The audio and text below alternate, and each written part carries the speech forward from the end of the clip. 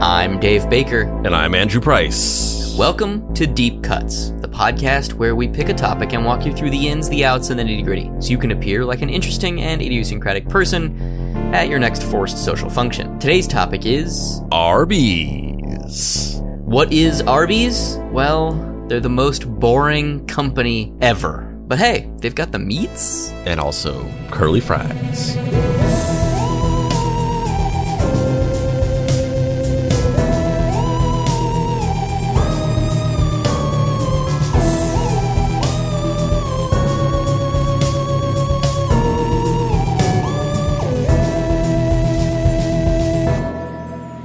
Act 1. A restaurant so boring. I can't believe we're actually trying to do this. Arby's is an American fast food restaurant chain that boasts more than 3,300 locations across the greater United States. They also boast the catchphrase, America's second largest sandwich chain, in parentheses after Subway. I'm not making that up. America's second largest sandwich chain, in parentheses, after Subway, in double parentheses, but we never had a pedophile guy, though. So I think we kind of come out on top, in parentheses. I don't know whether I'm surprised or not surprised that there's 3,300 locations. Part of me is like, that doesn't seem like enough Arby's. I see them everywhere. And another part of me is like, there are 3,300 Arby's? That is so many fucking Arby's. Well, first of all, those numbers always seem low. Whenever you hear numbers of how many how many restaurants of a chain there are in the country, or like how many books a bestseller has sold, or like how many copies of like a classic book from like decades ago have sold, it always seems low. It's always like that doesn't seem like that much. I thought it would be way more. But also, if 3,300 is a lot, it's because the name of Arby's has been for too long besmirched. It's been turned into a mockery, but people love Arby's. They're there for the Arby's. When you have a rumbly and you're tumbly and you're driving down the street and you happen to see an Arby's, you're going to stop at the Arby's. Why wouldn't you? You're going to drive past that Arby's. Arby's was founded in Boardman, Ohio. Boardman is it's literally from a place called Boardman. It's literally from a place called Boardman, Ohio. Let me double check. Let me make sure that's not a typo, but I think that's what it's called. Let me double check. Hold on. I really hope that it is true, that it is from Boardman, Ohio. Hold on. Motherfucker, it's from actual Boardman, Ohio! Arby's was created in Boardman, Ohio. It's because they're the most boring fucking company. Their food is shitty.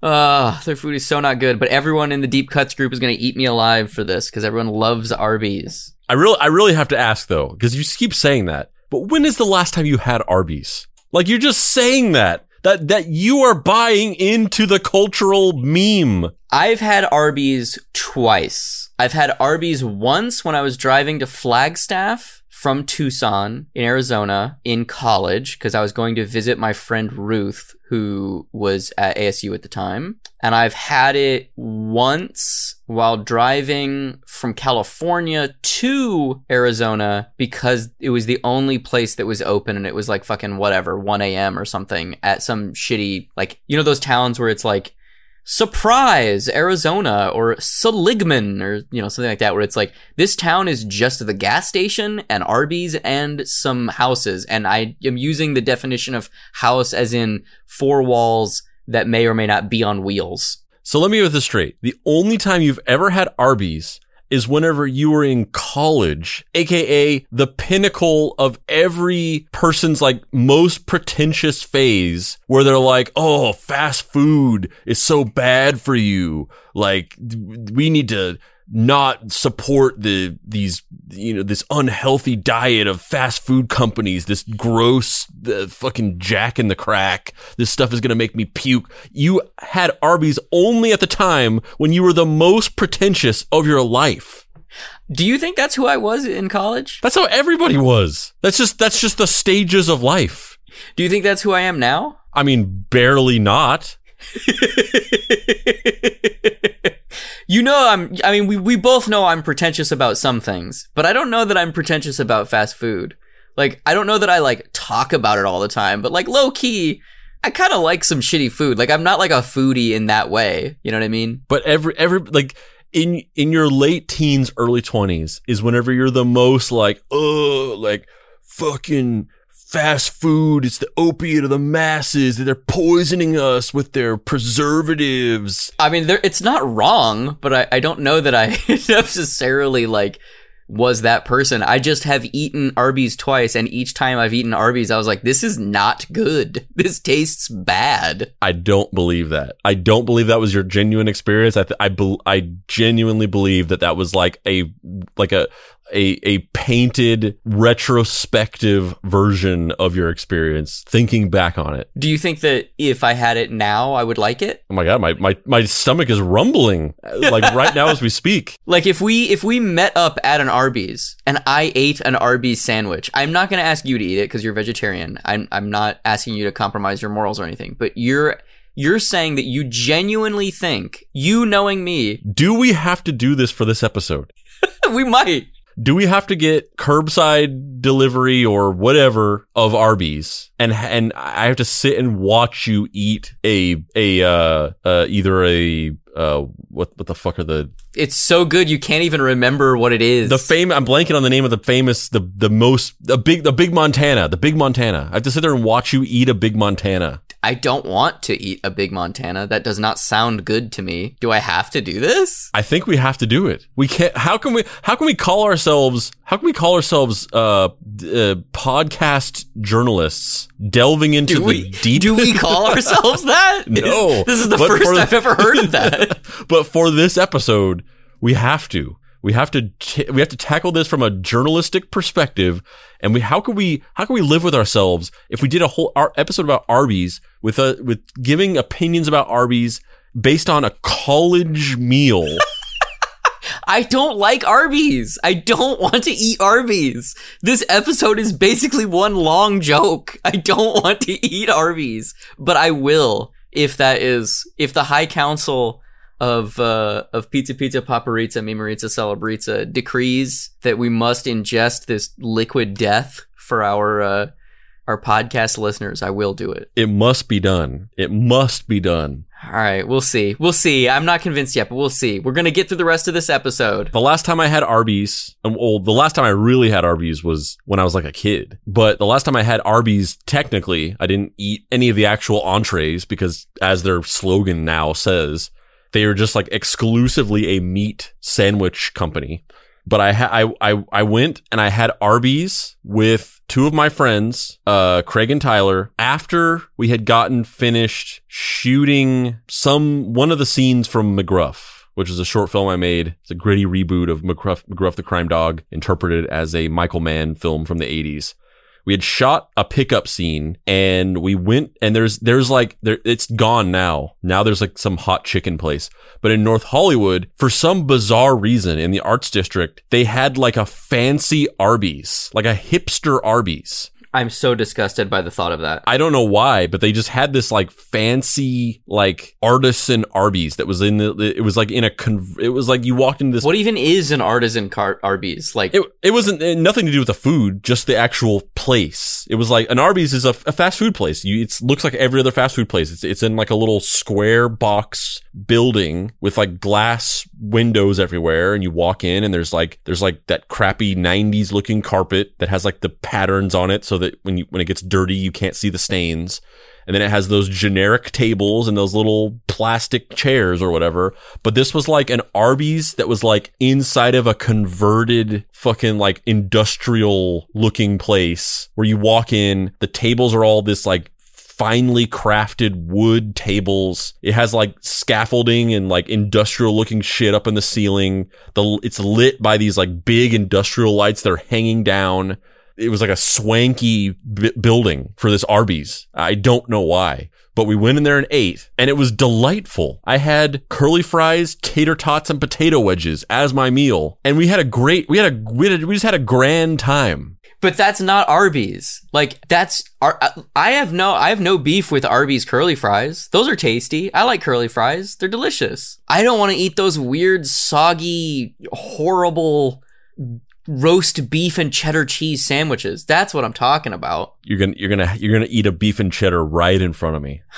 You're gonna maintain eye contact with me the entire time, so that you can't lie to me. You will not be able to lie, because we will have eye contact, and I'll be able to see every truth.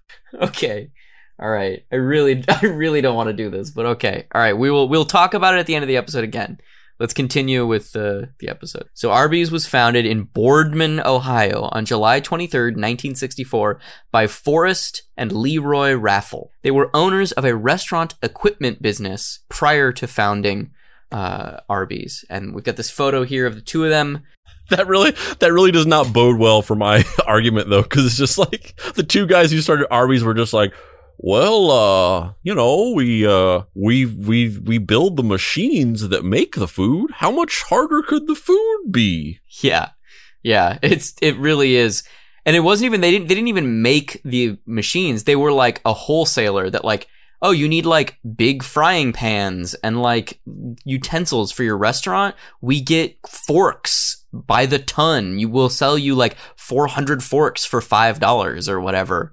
Like they're fork drug dealers, basically. They're like, you need that forks? You need them forks? Yeah, we got them forks. Oh, you want roast beef? We got that roast beef, too. Well, Leroy, we've been selling forks for coming on about 15 years now. How hard could it be to make the stuff that you stick the forks in? Can't reckon it'd be rocket science, you know what I'm saying? The brothers originally wanted to call the restaurant Big Tex. Big Tex. I mean, that's just selling it for me more. I'm down for that. You fucking liar. You liar. My grandpa's name is Tex, or was, he's dead, but my grandpa's name was Tex. You fucking liar. I'm not lying about that. You're not lying about that, but you are lying that you think that Big Tex is a better restaurant name. That would have made it even better, because we would be like, that would have, I mean, a lot of the enjoyment of Arby's is nostalgic. Can you imagine what my childhood would have been like if it was called Big Tex? Every time we ever went to Arby's, it wasn't just like, oh, let's go to Arby's. It'd be like my grandpa just being like, let's go to my restaurant. And everyone would be like, yeah, because it's your name. And every time we would do that, and every time we want to go, it's like, you guys want to go to my restaurant?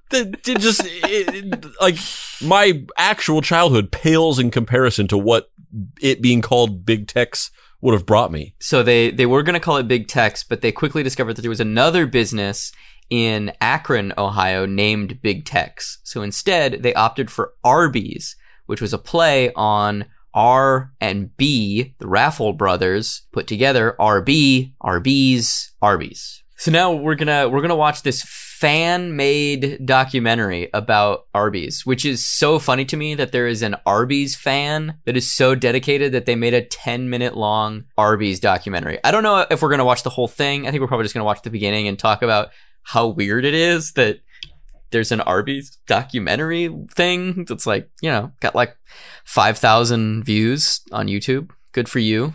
I wish it was me. I wish I made this. What are we doing talking about fucking the dark history of Chiquita Banana and QAnon? Yeah. We should be making the Arby's documentaries.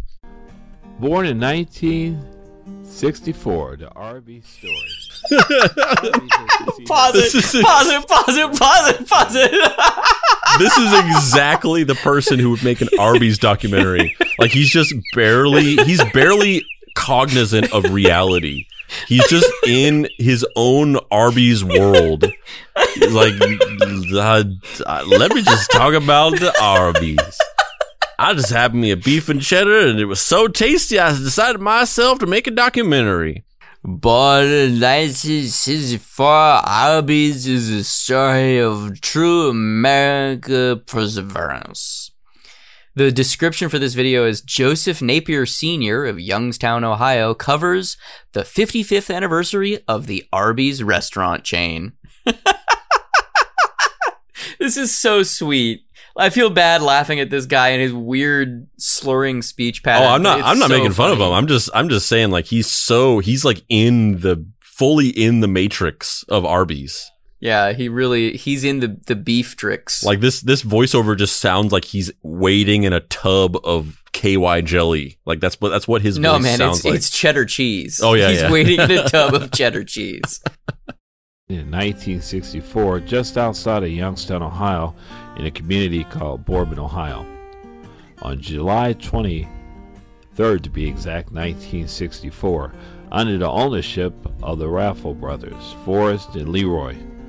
Forrest and Leroy were born in Newcastle, Pennsylvania. I can't believe that it was started in Boardman, Ohio. During the mid-50s. Working in the restaurant industry gave them a keen sense of how the industry works.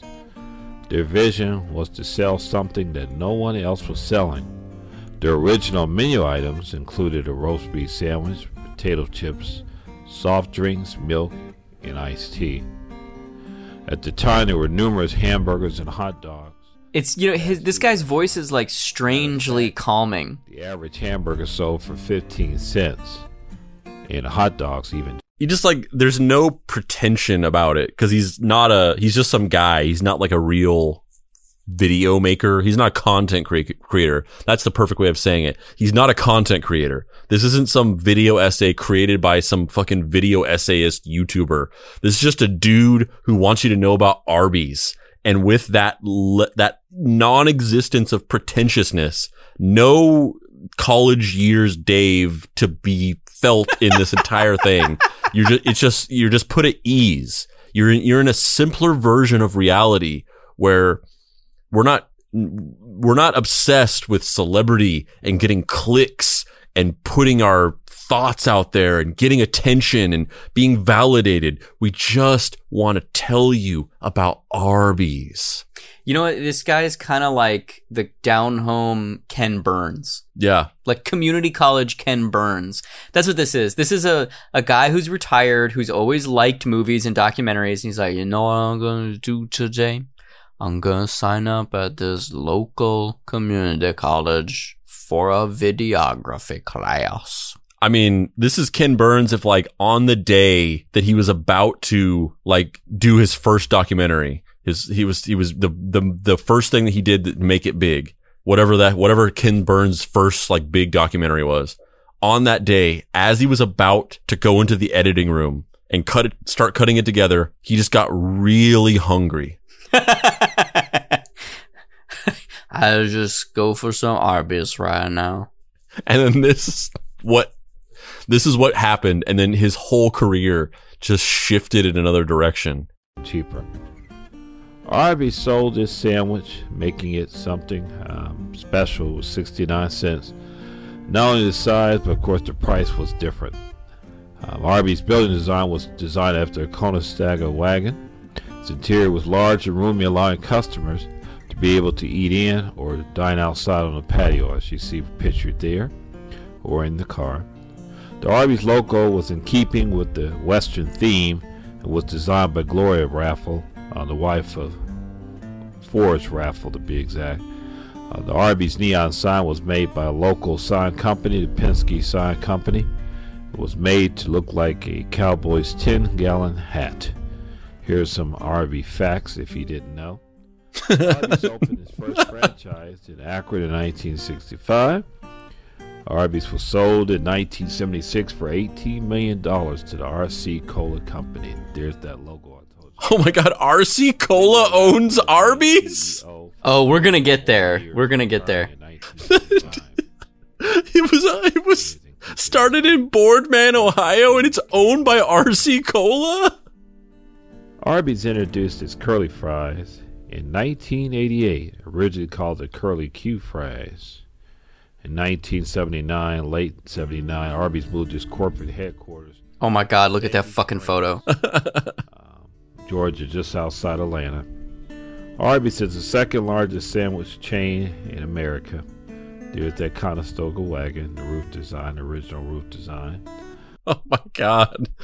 Arby's was started in Boardman, Ohio. It was eventually purchased by the RC Cola Company, and a large percentage of stock in the company is owned by Ken Bone. You know that guy, that undecided voter from the 2016 election with the red sweater. He owns a significant portion of the company. What is Ken Bone doing these days? What is Ken Bone up to? I don't know. Let's do a little quick search.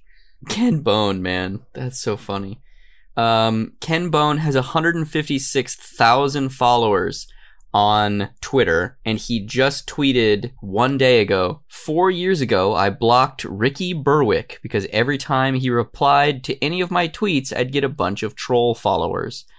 Like this one in this thread. Yesterday, I saw that he was blocked and retweeted about it. Now they're back. Twitter is a cesspool. Before that, he had not tweeted anything for 2 weeks. Oh, here's one. He's tweeting a photo of his living room. He's got a nice living room. He read the Andrew Yang book, Forward: Notes on the Future of Our Democracy by Andrew Yang. Tweeted photos of that. So he's out here. He's on Cameo, dude. He's on Cameo. Yeah, my friend Joey used to do a podcast called 25 Minutes of Silence, where it was the podcast was he would get guests on and then they would just sit in silence for 25 minutes. And he had Ken Bone on the show. And obviously there was no interesting information given because it was literally just them sitting in silence on Zoom for 25 minutes. Man, that sounds like a nightmare. I guarantee you that Ken Bone loves Arby's. I think he does too, which is not a positive. I don't think Ken Bone is the one that's gonna fucking sway me to thinking Arby's is good. He's also the guy that has a fucking pregnancy fetish and refers to women who are pregnant as sexy submarines. Where's the lie? Yeah, that's not my bag, but I'm glad that that's happening, I guess. I don't know. So anyway, that was that weird fan-made pseudo-documentary about the history of Arby's. There's 10 whole minutes of it, and we got through about 2.5.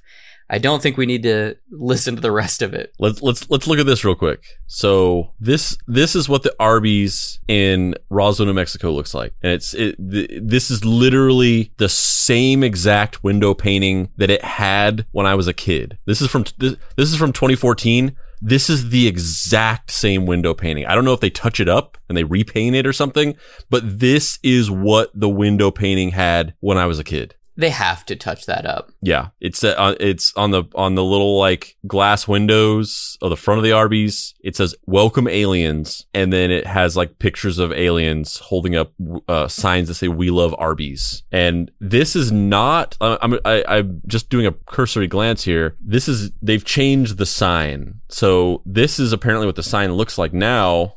And it's just an Arby's sign, and then underneath the Arby's sign, the logo or whatever, it just has a little thing that says "Aliens Welcome" with a little picture of an alien waving. But that's not what it looked like when I was a kid. And I don't know if I can pull up an older picture of it. But what it used to be was there was a UFO crashed into the top of the hat.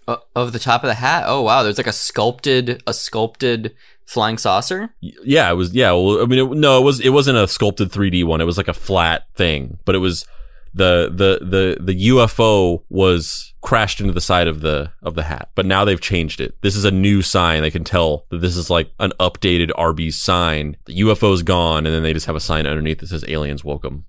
And then a bunch of photos from the TV show Roswell. Yep, which I read that whole book series when I was a kid and watched that show. And I was like, this is nothing like Roswell. We don't have nightclubs here. This is nothing like Roswell. Where's the meth? Yeah, seriously. So the first restaurant opened in Boardman, Ohio, just outside of Youngstown in 1964.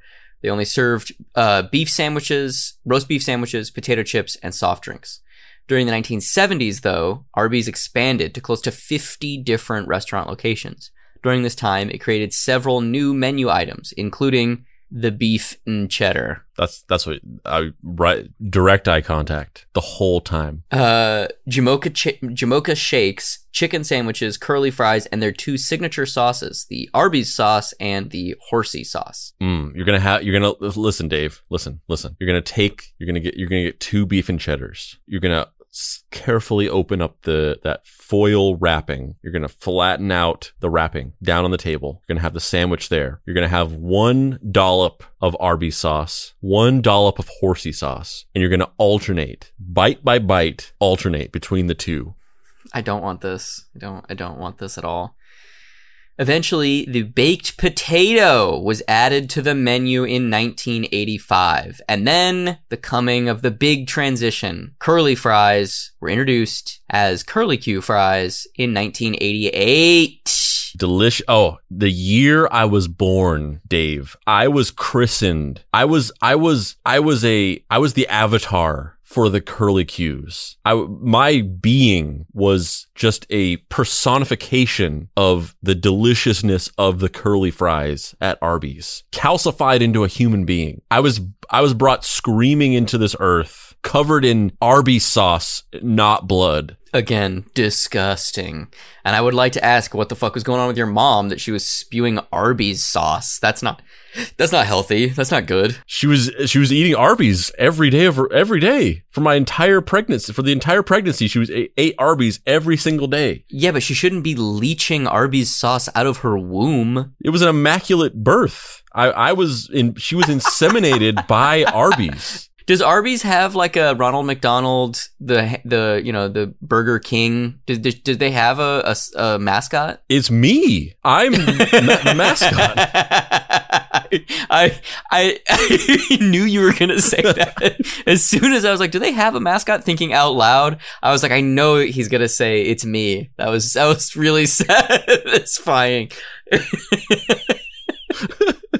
I think you would make a good fast food mascot. I think I would listen to you as long as you were selling anything other than Arby's. I feel like I would make the best mascot / spokesperson for Arby's, better than any of the other ones, because it's like there's a level of bias going on where it's like, yeah, of course the Burger King is going to fucking tell you his burgers are good. His whole kingdom's economy runs on these burgers. If you stop buying the burgers, then the whole system breaks down. Eventually the peasants in the streets are going to be just racked with poverty. They're going to revolt against the elite monarchy, and then eventually you have the Burger King in the gallows having his head chopped off by these angry citizens. Like, of course he's going to be out there pushing the burgers. Ronald McDonald, he's the fucking Joker. He's anarchy. He doesn't care. He's just like, yeah, little kids, eat these burgers. I don't give a fuck. My best friend is a giant purple piece of shit. But I would be out there being like, listen, I don't even eat meat. I'm a vegetarian. And even I'm telling you that this is quality. When was the last time that you ate Arby's? Like I said, I'm pretty sure. Not the French fries, the actual sandwich. When was the last time you ate an Arby's sandwich? I'm pretty sure the last time I had Arby's proper, there could have been a time after, but I think it was really like when I was younger, when I was a kid. So you're saying, I just want to make sure that I get the through line of this discussion crystal clear. You're saying that me at whatever, let's just say 20. Me at 20, it was not capable of properly evaluating a piece of food, while you at age 9 definitely were. That's what you're saying. I can taste it in my mouth right now. I vividly remember the taste. But you're saying that at age 9, you were more mature and had a better understanding of what good food was. It's not no. It's not about being more mature. It's not about having a better understanding. It's about having a more open mind. You think that you were more open to possibilities as a 9-year-old than I was at 20. Of course, as a wide-eyed, optimistic 9-year-old versus a cynical, jaded college kid looking for trouble in this world. Don't you think usually when people are in college, they're trying to experience new things, they're looking around, they're trying to explore, develop their identity, where especially straight white dudes, when they're little kids, always have weird fucking manias about food. They're always like, I don't want to eat rice because rice looks weird. I was never like that. I'm the opposite of a picky eater. Do you remember? I feel bad telling this story, but I don't feel too bad because this episode is pretty thin, so I need to have something to shoot the shit about. Do you remember when we worked together? I know you do, but bear with me. Do you remember when we worked in the office together and you hired a person who was a little bit younger than us to work in our department? Do you remember? Do you know what I'm talking about? Of course I do. Okay, so I'm going to tell the story. When Andrew and I worked together in an office at a media company, Andrew was the head of the department, and he had hired a young teenager YouTuber who had grew his social media pages and specifically his YouTube pages to be very successful, whatever, hundreds of thousands of followers, subscribers, whatever. One of the biggest managerial mistakes I've ever made. He hired this kid who lived in New York, and he offered him a job at the company that we worked at. The kid flew out and was going to move across the country to Los Angeles to start his life working at this media company, right? He was tired of the constant copyright issues he was running into with his YouTube channel, and he just wanted to like get a real job, basically. Yeah. So the first day this kid was in the office, and by kid, I mean literal kid. Like, I don't think of us as old, but I'm not going to even speak for you. You are an adult. I'm basically an adult. I can sort of get around, right? I can kind of be professional when I need to be. This kid he had just turned 19, but he really just turned like 16. No, he really just turned the straw man 9-year-old you were just describing. He just turned that. He really did. And so was it Monday or Tuesday? It's been so long since we've been in the office. I don't even remember anymore. There was one day in the office a week where we were given a lunch, right? Which was really, really cool. It was a fun thing to work in this media company, and you get, whatever. This Monday or Tuesday or whatever, it's fucking taco day. And this day it's Chinese food day. And this day we're fucking having Peruvian food or whatever. I don't know, whatever. And the day that he had showed up, his first day, which I think was a Monday, but it might have been a Tuesday, we were having Chinese food, and we were standing in line, and I love Chinese food. I fucking love Chinese food. So I'm like just doing my happy dance. And I also love like shitty Chinese food, like the Americanized, not authentic, like Panda Express, like this shit is filled with sodium Chinese food. Like I love that. He's just coated in orange chicken sauce right now. I really am. Yeah.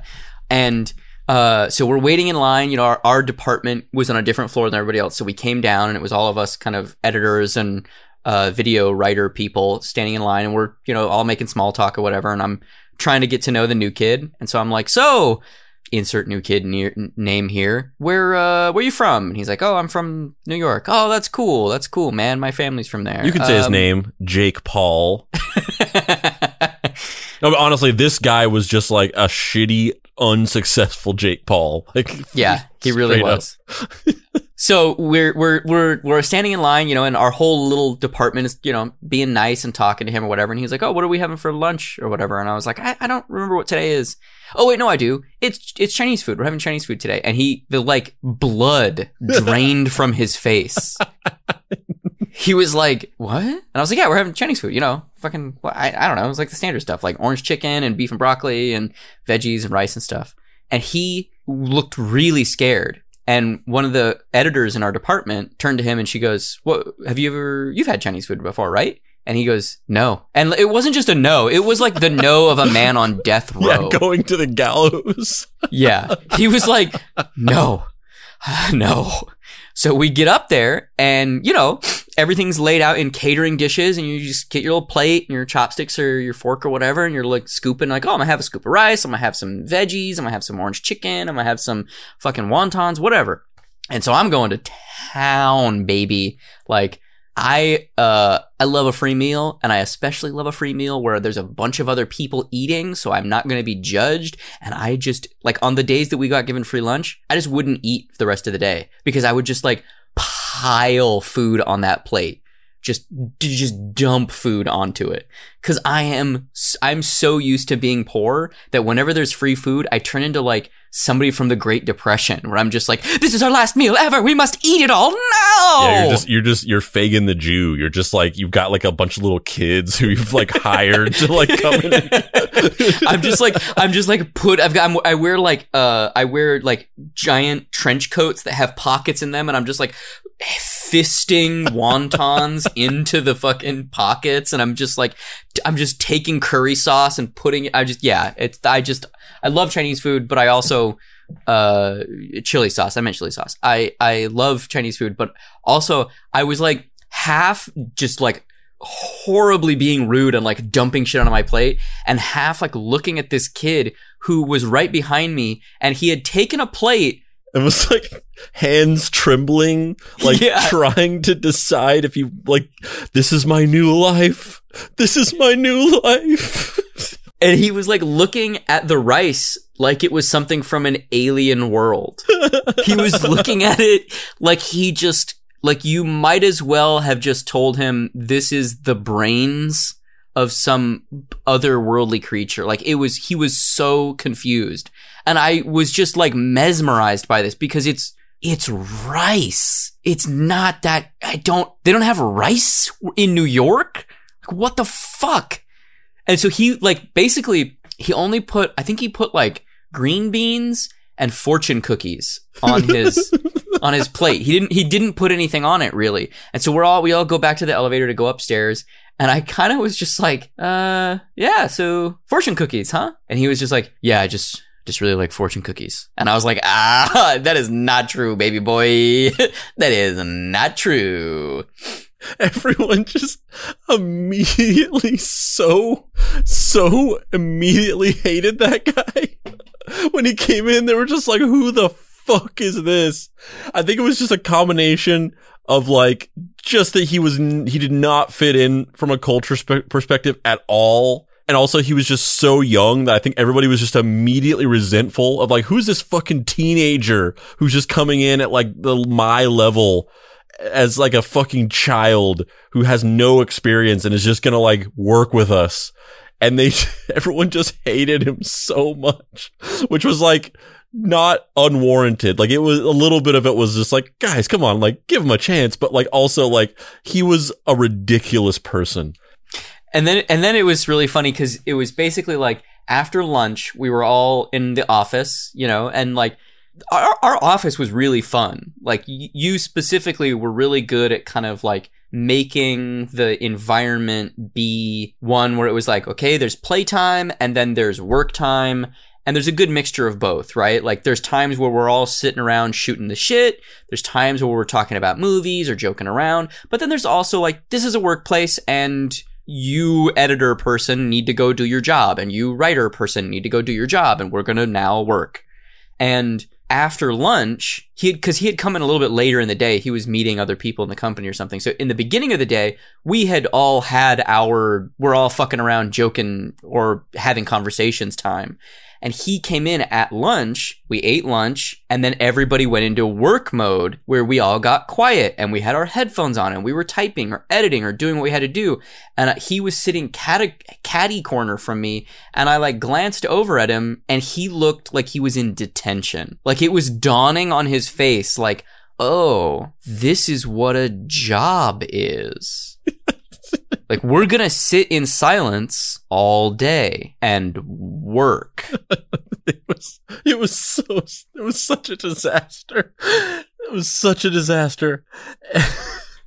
And like, I should have known from the very beginning. I mean, obviously, if you can't tell from just the context so far, like the reason why I hired him was because of this experience he had with like personally building and growing a YouTube channel, and we were looking for somebody to like sort of help with our YouTube stuff. And I was like, I just want to find like some kid who's just like fucking, not some person that works at some company that like has done YouTube before, because they always exaggerate their experience. And also they have all this help from other people.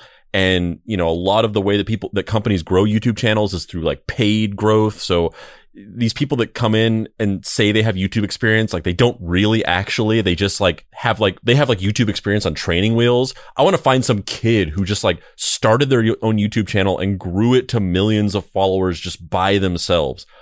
So that was like the impetus of this. But I should have known that it was going to be a disaster from the very beginning, because when we did the interview with him, I had talked to him on the phone, but whenever we did the Zoom actual interview, because he's over in New York, we sit down, open the computer. It was like an SNL sketch. It was like a Kyle Mooney SNL sketch. Because he's a kid. And as soon as I saw him, the whole narrative just like appeared in front of my mind. Like I saw everything that led to this moment, because he gets on the Zoom call. He's in a closet. He's got like a button-up shirt on, and then the tiniest bow tie that man has ever devised. There's no bow tie that's ever been smaller than this. This comedically small bow tie. And then you can tell that there's a computer off to his right, and he has headphones that are plugged into it, and he's wearing the headphones to hear. And you can tell that like the computer is far enough away, because the headphones are just like, there's no slack. The headphones are coming out of his ear and then just to the right. There's zero slack. They're taut between his ear and whatever the source is where they're plugged in.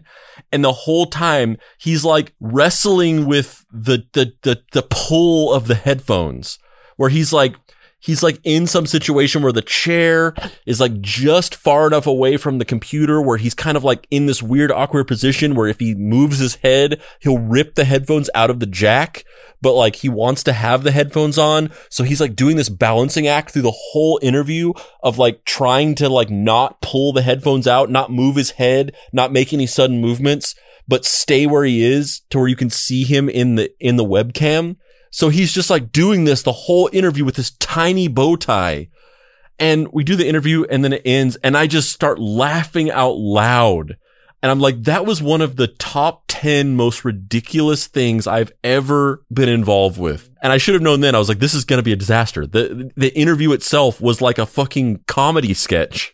This is going to be bad. Why did you keep hiring? Why did you say yes then if that was that crazy? Just the allure. I mean, it was a combination of what the experience that he brought to the table. And then I had him do like an assignment where I was like, look at all of these ideas and come up with some thumbnails for them and come up with like what your title would be. And the work he sent back was solid. I was like, yeah, this guy does know what he's doing. And that's rare to find. I have extensive experience with like creating and growing YouTube channels and other social media channels. And it's very easy for me to recognize when somebody is bullshit just by looking at their work and hearing what their perspective is on things. And so I saw him and I was like, yeah, he knows what he's talking about. Like he's legit. So it really was just like the allure of that, of like, this guy built his own YouTube channel and like, he knows what he's talking about. I've seen the work. I've seen the receipts. And, so I, against my better judgment, just from a culture perspective, I did that. And it was a validation of like, yeah, listen to anytime you're ever going to hire somebody and you're having those like thoughts at the back of your mind of like, this isn't going to be a good fit. Like you need to go with those instincts. The funniest thing, I was just going to say the funniest thing about all of this is how it ends, because he was there for that day and his mom had helped him buy an apartment and they had shipped his car. I think he had a Jeep. Yeah, he had like a big, like he was rich. He was like a rich kid. He lived in upstate New York. His parents were rich. He lived with his parents. He had like a giant like utility Jeep that he drove shipped out from New York. And so, he was in LA for a day or 2 days prior to coming in for that first day of work. He worked with us for a day, and then the next morning, do you want to tell this or should I? Is it better if you tell it? No, go ahead. So the next morning we hear that he's gotten into a car accident and that he's moving back to New York. He got into a fender bender immediately after the first day of work. He got into a fender bender in his Jeep, and then he was just like, nope, cancel it all. Moving back to New York, I quit.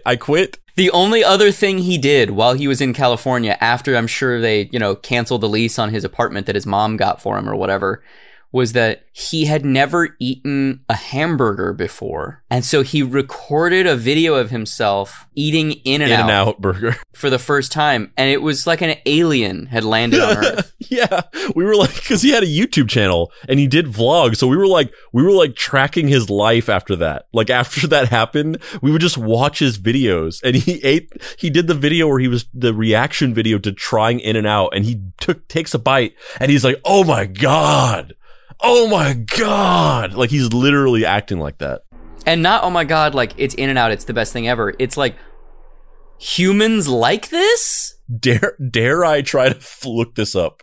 Because I don't even know. I don't remember his name. Tyler. It was Tyler something. I can't even remember what his name was. Tyler. Fuck, what was his name? And he had a channel that was built all around Minecraft, and it got deleted, and he like posted a bunch of videos that were like low key. Oh my God, this dude is suicidal. Yeah, I wish I could remember his name to try to see if we could find that In-N-Out video, because it's like, we're not exaggerating. I mean, we're not even doing it justice, like how ridiculous his reaction was.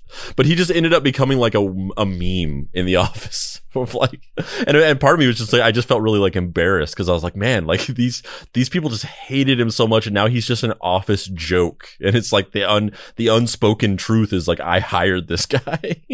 Yeah, it was definitely a bit for a long time. Hold on, let me see if this is him. Nope, this is a different Tyler that was a Minecraft dude. Yeah, I have no way I could even. I just Googled Tyler Minecraft YouTuber, and it was a different guy. Yeah, damn, man, this was just so funny to me. It was so funny to me. Fuck. All right. I guarantee you one thing though. He had that reaction to fucking In-N-Out burger. I guarantee you that he never had Arby's. Way to pull it back in, baby.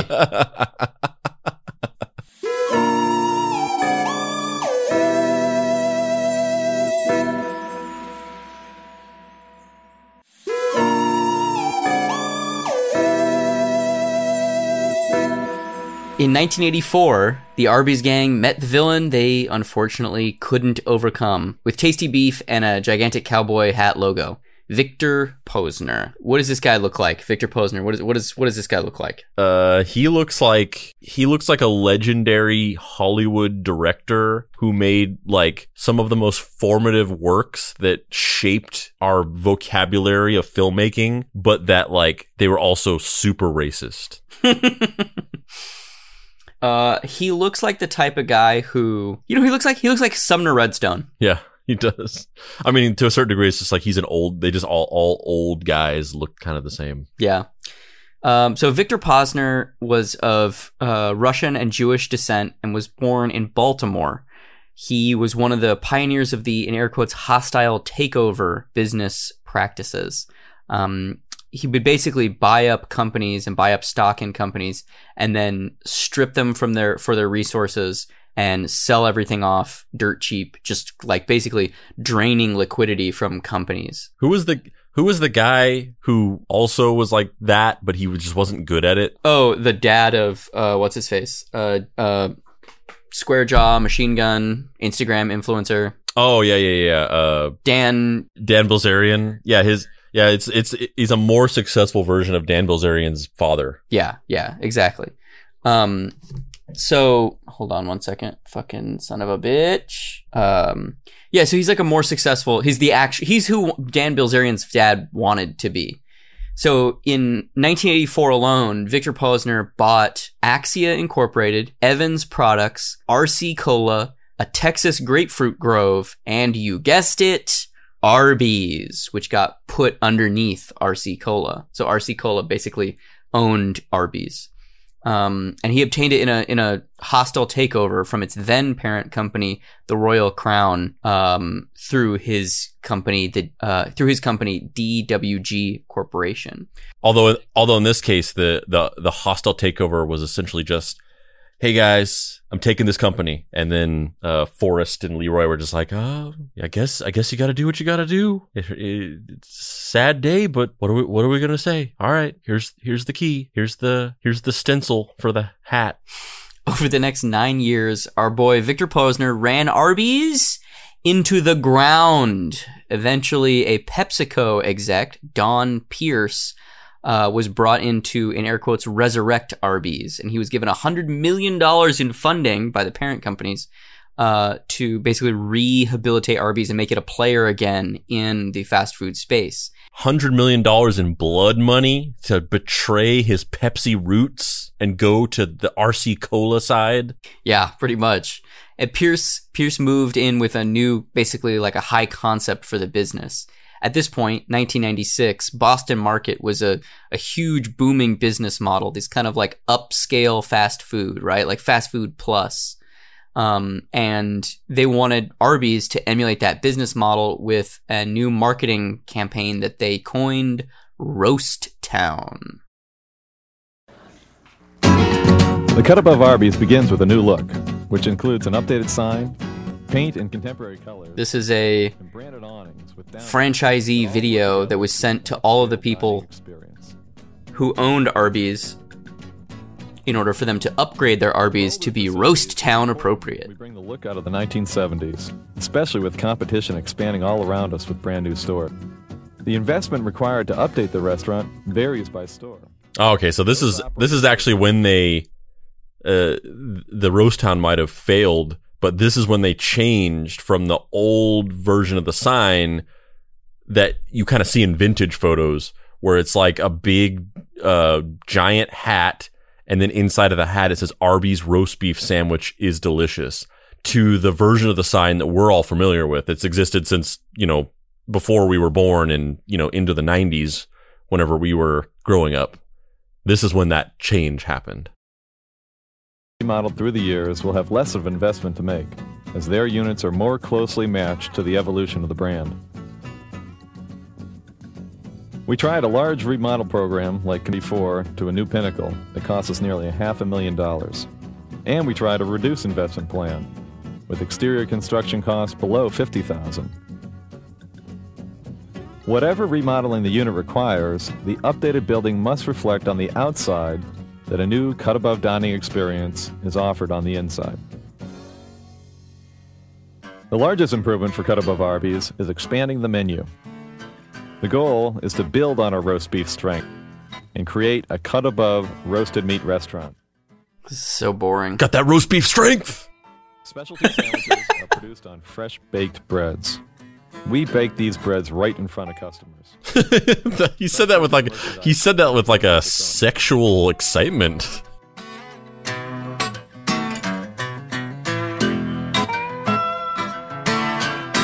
We've added a line of roasted meat sandwiches. Roast chicken, roast turkey, roast ham. This line has been so successful. Why is everything roasted? That's their thing, man. Roast. But why is it all just roast? And why is it like hamburger buns with sandwich experiences? Like, why can't it just be like normal bread? Oh, I don't know, Dave. Why do people innovate? Also, we have an open-faced roast beef sandwich, which is served with mashed potatoes and gravy in a large basket. The cut-above menu offers appetizers like you see in mid-scale restaurants, such as jalapeno poppers and onion petals. These account for 8% of sales in a huge check business. Several restaurants sell similar appetizers, but Arby's is the only place customers can get the appetizers they crave served fast. So they offer As appetizers? we move to more upscale clientele, we also offer sides in addition to home-style fries, like real mashed potatoes, crunchy coleslaw, and pasta salad. We've built an Arby's sauce equity to include a sauce bar. That, A sauce bar? Ooh. Ketchup, offers onion petal sauce Onion petal sauce? and atomic horsey sauce. It's the ultimate in custom food. Yeah, see, this is too big. They went too big with this. Yeah, you gotta keep it simple. At our units in Toledo, the drive-thru has also been re-engineered to be more friendly. On any given day, half of our customers never enter our stores. They visit the drive-thru. To be successful, we must ensure that our drive-thru customers' experiences are as good as those of our dine-in clientele. Consumer research told us that our drive-thru customer is demanding in 3 areas. Does it just me, or does this guy sound like he's like smiling? Like he's like kind of like laughing in between takes? You can hear the smile. To bring the decision process early. He's just so excited about Roast Town. This is his idea. He's very passionate about this. The backline crew wears headsets to hear large orders early before they hit POS. He's just describing a drive-thru. In order to meet our drive-thru customers' needs, we did the bare minimum of what a drive-thru is. We have headsets on so we can hear them talk. To introduce the new Arby's idea, we put together some quick and inexpensive advertising. Oh my god. It's the janitor from Scrubs in this ad for Arby's. Turkey, buns baked fresh daily. We got the janitor from Scrubs to be in our commercials. Wait, no, I wasn't supposed to say that. That show doesn't exist yet. Forget I said anything. Delete this. Nobody can know about the Arby's sauce's ability to create precogs. I guess that's how they make up for some pretty unexciting food. Oh, fuck yeah. Roast Town, we opted for better food, like slow roasted chicken, ham, and turkey, buns baked fresh daily, tasty new appetizers and sauces, even better desserts. And maybe we'll just stick to better food. Come to Arby's Roast Town. It's better than where you're eating. See, that's the true failure. The true failure of Roast Town is that nobody is going to go for that self-deprecating bullshit. You don't shit on your legacy because people love Arby's. They're not going to be down with your shit if you're going to come in with your highfalutin pretentious bullshit of like, our food used to suck, but then we made it better. It's like you're shitting on the Arby's fans. You're over-promising and inevitably under-delivering because really how much better is it going to be with a fucking name like Roast Town? And you're coming off like a fucking arrogant prick. The Roast Town concept received poor marks in market tests and quickly was discontinued. Pierce and his team left the company and sold all of its 354 company-owned locations to RTM Restaurant Group, an existing Arby's media franchise, for $71 million. Yeah, some real fucking experts that understand the appeal of Arby's. They know how to handle the franchise. They know what people want out of an Arby's experience, and they're going to bring that experience to creating a quality Arby's franchise. This actually reminds me of this Roast Town thing. It's funny because it reminds me of so you know we've talked about before on this very episode, I grew up in Roswell, New Mexico, but I also lived in a town called Bakersfield, California, which is a fairly large city right above Los Angeles. It's about an hour and a half away, and it is like this weird hyper conservative oasis in the middle of California. And it is like, it's like a town straight out of like a combination of the South and the Midwest, just like plucked out of the middle of the country and plopped into California. And for whatever reason, because of that, because of how large it is, and because of this demographic of it, that it's like this very like middle American town, Bakersfield happens to be a test market for like everything. So living in Bakersfield in high school and beyond, basically Bakersfield gets like all of these experimental things that nobody else sees because companies will just test things and will get them, and then if they're a failure, then like they just never see the light of day. So like I didn't live there when this happened. This was in the 90s and I wasn't living in Bakersfield, but I found out from friends that in like the late 90s or so, for instance, like McDonald's had spaghetti. Ugh, really? And just random stuff like that. Just random products and random stores that are just weird.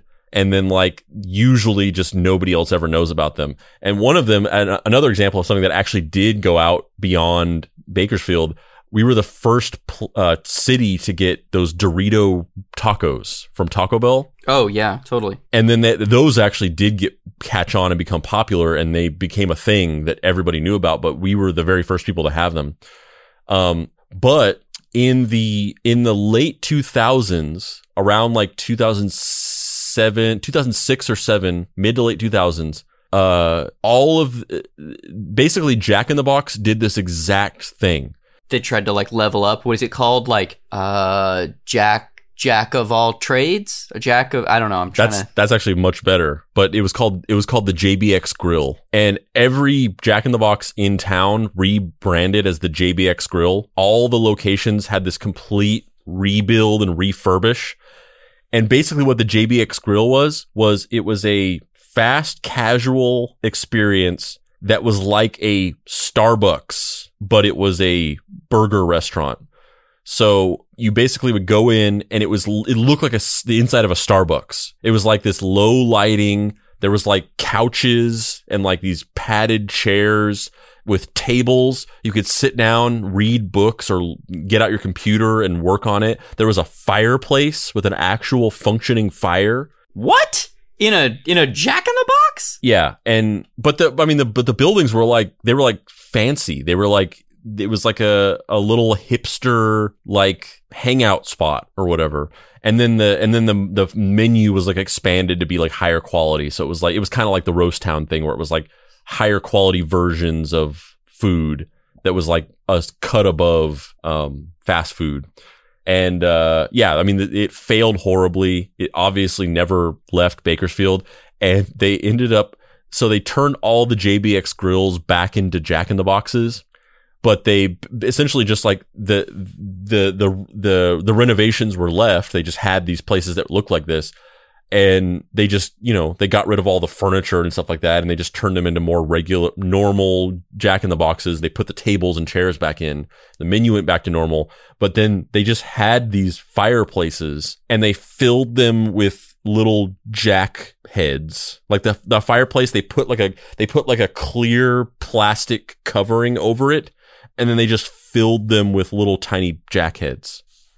So if you go to Baker's, I mean, maybe at this point they might have eventually like redone them or whatever. But as far as I know, if you go to Bakersfield and you go to a Jack in the Box and you're like, why is there a fireplace in it with like filled with little Jack bobbleheads? That's why. That's so weird. Through the rest of the 90s and into the 2000s, Arby's continued to slide into an abyss of nothingness until eventually an investment group that had recently bought up Wendy's bought Arby's and renamed themselves the Wendy's Arby's Group in 2010, and then eventually just the Wendy's Company. A few more rights deals and investment flops took place until 2017, when a now separated Arby's bought all of Buffalo Wild Wings and changed their name to Inspire Brands. The fuck is going on? This is just a fast food gangbang. Like, what the hell is happening? Yep. Yeah, really weird.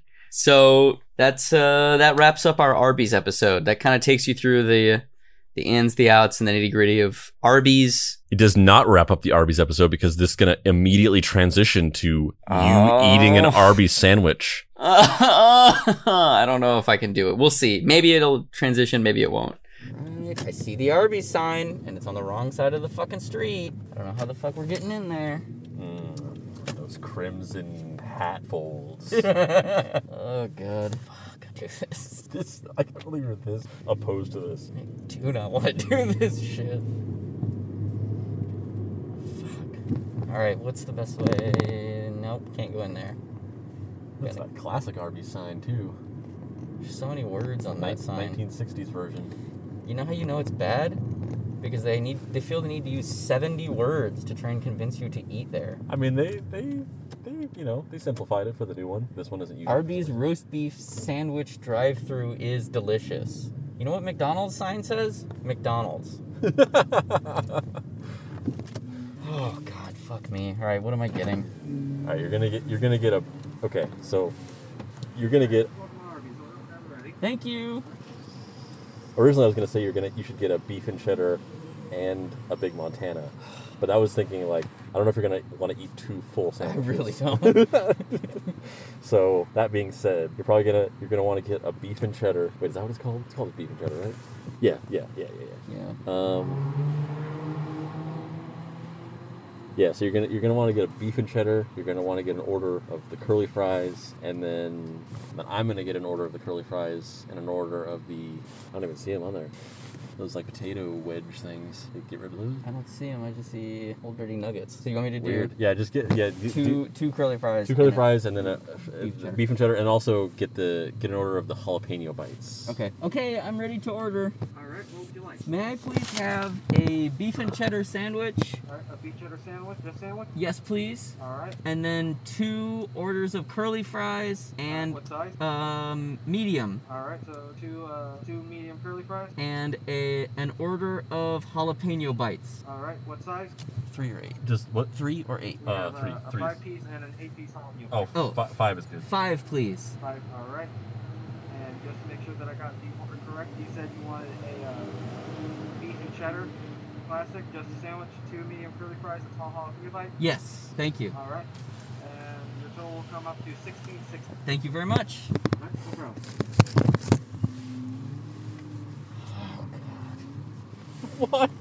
Why are you so dreading this?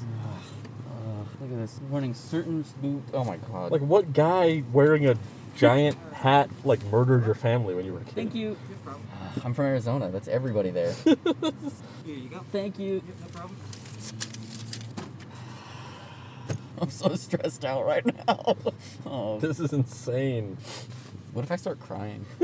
I mean, at this point, I kind of feel like I wouldn't be surprised. You're having such an emotional reaction to this. I feel like I'm gonna start crying. I feel like I'm gonna cry now, even before it comes out. Just the fear of it overwhelming me. You're gonna be crying tears of joy when you take that first bite. I'm having a panic attack right now. Oh my god.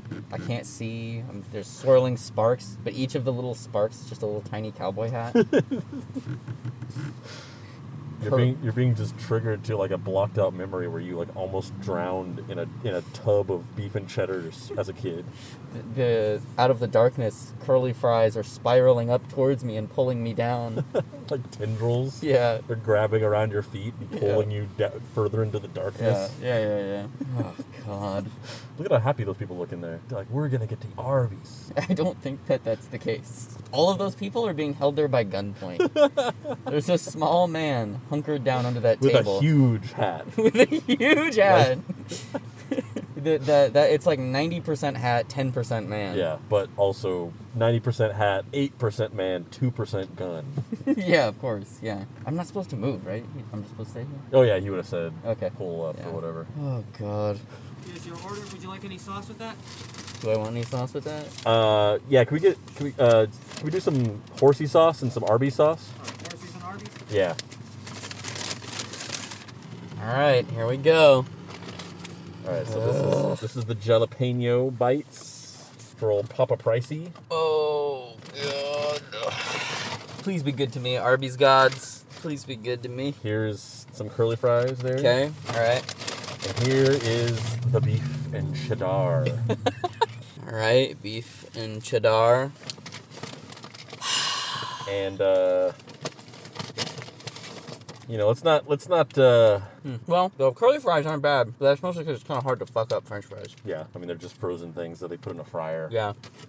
I wanted these to be so revolting I wouldn't have to eat anymore. You just like shove the whole thing in your mouth, unhinge your jaw. I just start spontaneously vomiting. All right. Let's fucking do it, man. Oh, God. Moment of truth. Moment of truth. All right. All right, Dave's about to take a scrumptious bite into a beef and cheddar from the folded hat flaps itself. Arby's. Got a weird texture. It's roast beef. No. It is gross, man. This is an act. This is a fucking act. No, man, it's not. This is gross. This is an act. Ugh, this is not my bag. Those fries aren't bad, though. It's weird because it's like mushy. It's like Because it's like thinly sliced roast beef. Have you never had a roast beef sandwich? Not for me. You know what this is like? This is like when Tyler ate a cheeseburger for the first time. You are having that reaction. You really are. How much of this do I have to eat? I mean, I didn't plan this far because I just assumed you would eat it and just be like, oh, this is fine because it's just a sandwich. Yeah, I don't like this. I didn't think you would actually dislike it. I don't understand. I do not like this. Seriously, how much do I have to eat of this? Can I do one more bite? Yeah, yes. I wish I could. Oh, that was the worst bun. I wish I could eat it. I wish I could. That was the worst bite. It was so soggy.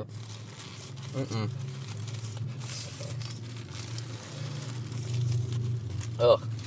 Well, you heard it here, folks. I couldn't make him like Deftones, and I couldn't make him like Arby's. No, thank you. I would like to never eat that again. I've been Dave Baker. And I'm Andrew Price. This is Deep Cuts. You can find me online at heydavebaker.com or xdavebaker on Twitter, Instagram, and TikTok. You can find my books, Everyone is Tulip, Fuck Off Squad, Night Hunters in comic book stores anywhere, or Star Trek Voyager 7's Reckoning in comic book stores or bookstores anywhere. Andrew, where can people find you on the internet? You can find me sitting in a car, staring across at Dave. He has a sandwich in his lap, slowly unwrapping it, laying it out in front of him. It's a particularly well-crafted beef and cheddar. I'm helping him. I'm guiding him like Patrick Swayze with Demi Moore in Ghost as he guides her hand across the pottery wheel. I'm guiding the horsey sauce onto the wrapper, and I'm just looking at him and I'm saying, "It's okay, Dave. Nobody has to know." And then I'm watching him as he eats it bite by bite. Slowly. And you can also find me at dapricewrites.com where you can get my book, Deadbolt AI Private Eye. You can also get Deep Cuts shirts and hats and other merch by going to deepcutspod.com and clicking on the shop, or you can go to bit.ly.com/deepcutsmerch. And you can get our Mystery Treehouse Investigation Agency Junior Sleuth patch by going to deepcutspod.com. It's on the front page. You can join our Facebook group where we talk about episodes and make memes and other discussion by just searching for Deep Cuts Podcast Facebook group on Facebook. You can join our Discord server by going to bit.ly.com/deepcutsdiscord. Another cool community where we talk about the episodes as well as make memes and talk about other things like movies, TV shows, etc. And follow us on Facebook and Instagram. Ladies and gentlemen, junior sleuths, meme chefs, this lady in the Arby's parking lot on the phone confirming some kind of meetup with somebody to have Arby's with them. Welcome to the special one night only Arby's Pizza Paparizza Memorizza Celebrizza live from the Arby's parking lot on Sunset Boulevard in Hollywood, California. Shouldn't this be called the Pizza Arborizza? The Pizza Arborizza Memorizza Celebrizza live from the Arby's parking lot on Sunset Boulevard in Hollywood, California. Can't believe we're here. So let's just get into it. We had to switch recording devices because we ran out of memory on the recorder. So let's just get into this. That's why the audio sounds different, but just fuck it. Just forget it. Forget the audio quality. You're here for the meme quality. So let's look at this. Let's look at this first meme. Wait, that's not the right one. I wanted to look at a different one. The fuck? Somehow got scrolled down to a different area that I wasn't. All right, here we go. So let's start off with a bang here. So this is from Blake Marari. Sorry if I pronounced that wrong. If I did, just let me know and I'll pronounce it right the next time you submit a fire meme. And this is one of those mind expansion evolution memes where every sequence you're becoming closer and closer to universal oneness. So for the first one, when it's just a normal human brain, it says knowing each ejaculate contains 3 milliliters of fluid. In the next one, when there's some neurons firing off in the brain, it says knowing that in each milliliter there are 100 million sperm. In the next one, where there's starting to be some light that's appearing in the center of the mind, the beginning of enlightenment, knowing that there are 184,271 milliliters in a 50-gallon barrel. In the next one, where there's starting to be like just universal light beaming into the mind, It says, knowing that in each barrel there are 18,427,100,000 sperm. And the next one, where you're just fully just like on another plane of existence, knowing that Bob Barker has produced 1 barrel a day since birth. The next one, where you're just like, you are an existential light being that is you are Dr. Manhattan. It says, knowing that Bob Barker is 97 and therefore has produced 35,698 barrels so far. And then the final one, where it's the enlightened being, but he has Bob Barker's face. It says, knowing that Bob Barker has generated 650,810,615,800,000 individual sperm and is poised to drown the entire world in his cum. I gotta give it up. That's a solid, like we all know that I am not pro Bob Barker cum memes, but this is good. This is really good. I'm gonna go 9. 9 out of 10 pizzas. We don't have the sound effects because we're in the Arby's parking lot, and we have to be very quiet because the Mr. Arby is surveilling the area, and if he hears any sudden sounds, he'll be on you like those Quiet Place monsters. What are you giving it? I'm gonna give this. I'm giving this a full 10. I'm giving this 10 out of 10. This is the culmination. This is the culmination of all of my machinations. It's doubly funny because you know that this guy sat there and did the math. That's why it's that he did, and I'm not even going to check it because I know it's right. Even if it's not right. Even if it's not right, it's right. It's right. All right. Here's another one. It's that meme where somebody's finding the scroll of truth. And so it's the guy in the cave and he's opening up this chest and it's Davy Bakes. It says that he is Davy Bakes. And he says, I finally found it after 15 years. And he pulls up the scroll and says, the scroll of truth. And then the scroll says, Spandrew Spice is real and makes wholesome memes. And then he chucks it and goes, nah. We all know that Spandrew Spice is Andrew. We all know. I don't know why you're saying this. We all know that Spandrew Spice is Andrew. We all know it. Never in the history of this segment have you ever just randomly accused me. Oh, no, that's not true because you have speculated that I might be Bill Bixby's Oscar. That's true. I do sometimes.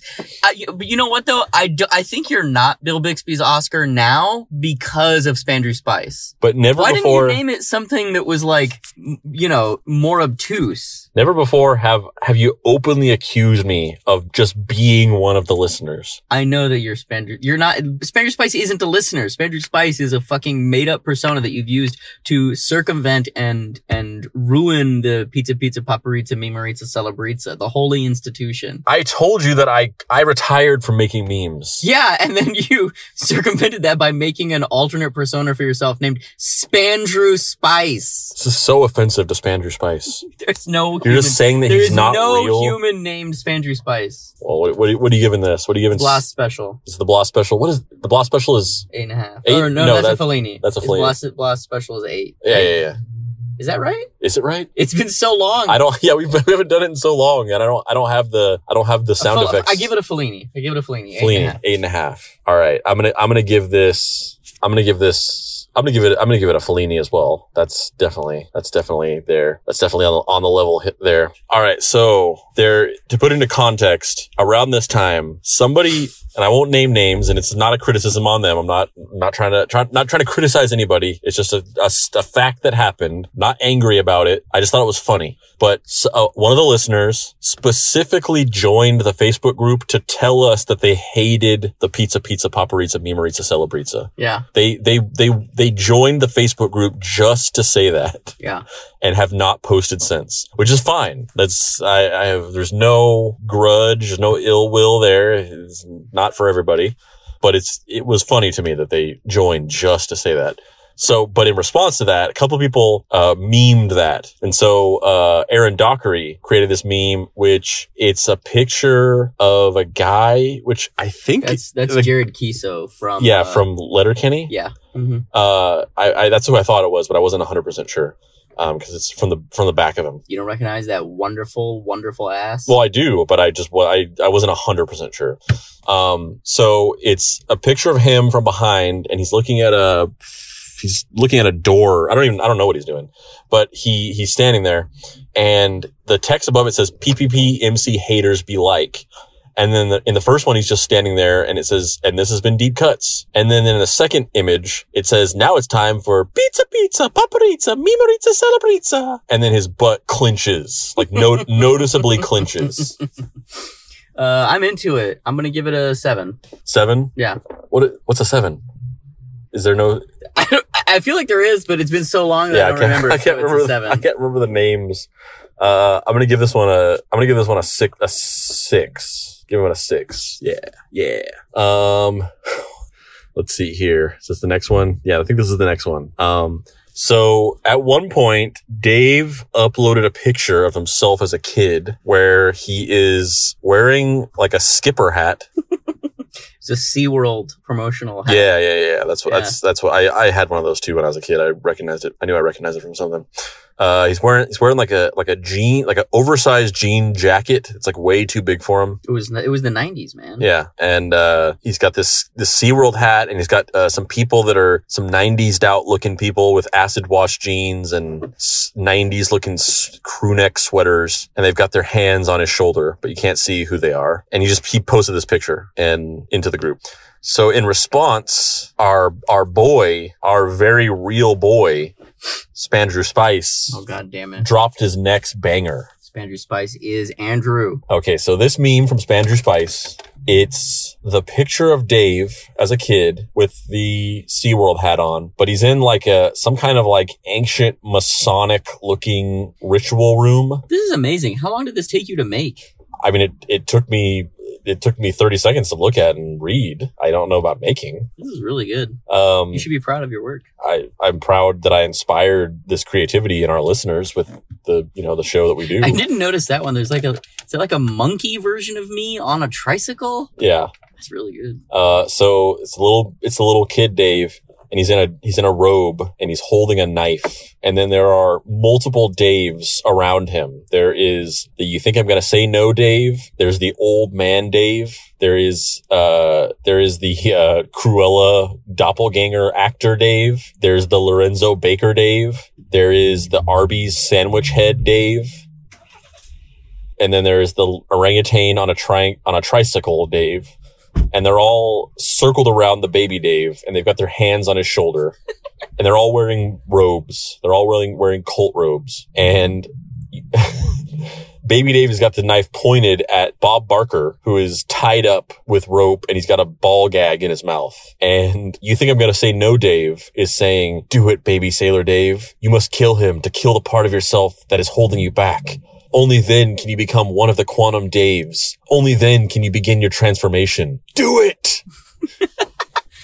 This is really solid. I'm going to give this one a 9.5. This is really good. I'm impressed by the Masonic Temple background and the way you fit that weird baby blurred out JPEG version of my head onto a child's Halloween costume robe. Solid. You keep saying you. I don't know how this was made. I could reverse engineer it. Like I have graphic design skills. I know you made this. I could reverse engineer how this might have been put together, but it's almost signed at the bottom. That's how this is. I mean that's Spandrew Spice erasure, plain and simple. Let's see the next one. Is this one here? This one's from Michael Lindquist, and it's a picture of me. It's a picture of a person that's eating from 2 different boxes of pizza. And my face has been put onto the person. And one of the boxes of pizza says Spandrew's memes. And one of the boxes says Andrew's memes. And I don't understand this one. I do. It's all pizza, meaning it's all you, baby. You made all this shit. Why are people saying this? I don't get it. It's 100% you. Dave, you're Trey Thornton. Andrew, you know that I'm not Trey Thornton. You know, you're very familiar with the frequency of my crackhead energy, and it is very different than Trey Thornton's meth head energy. By that same logic, I don't have an eye patch. All right. Maybe there is a Spandrew Spice. I don't believe it, but maybe there is. And maybe there's an Arby's that makes good sandwiches. God damn it. I don't know. What's your rating on this? I'm gonna go 8. I'm gonna go 2 because I don't understand it. It doesn't make any sense. It's not funny. It's just cruel. What is this?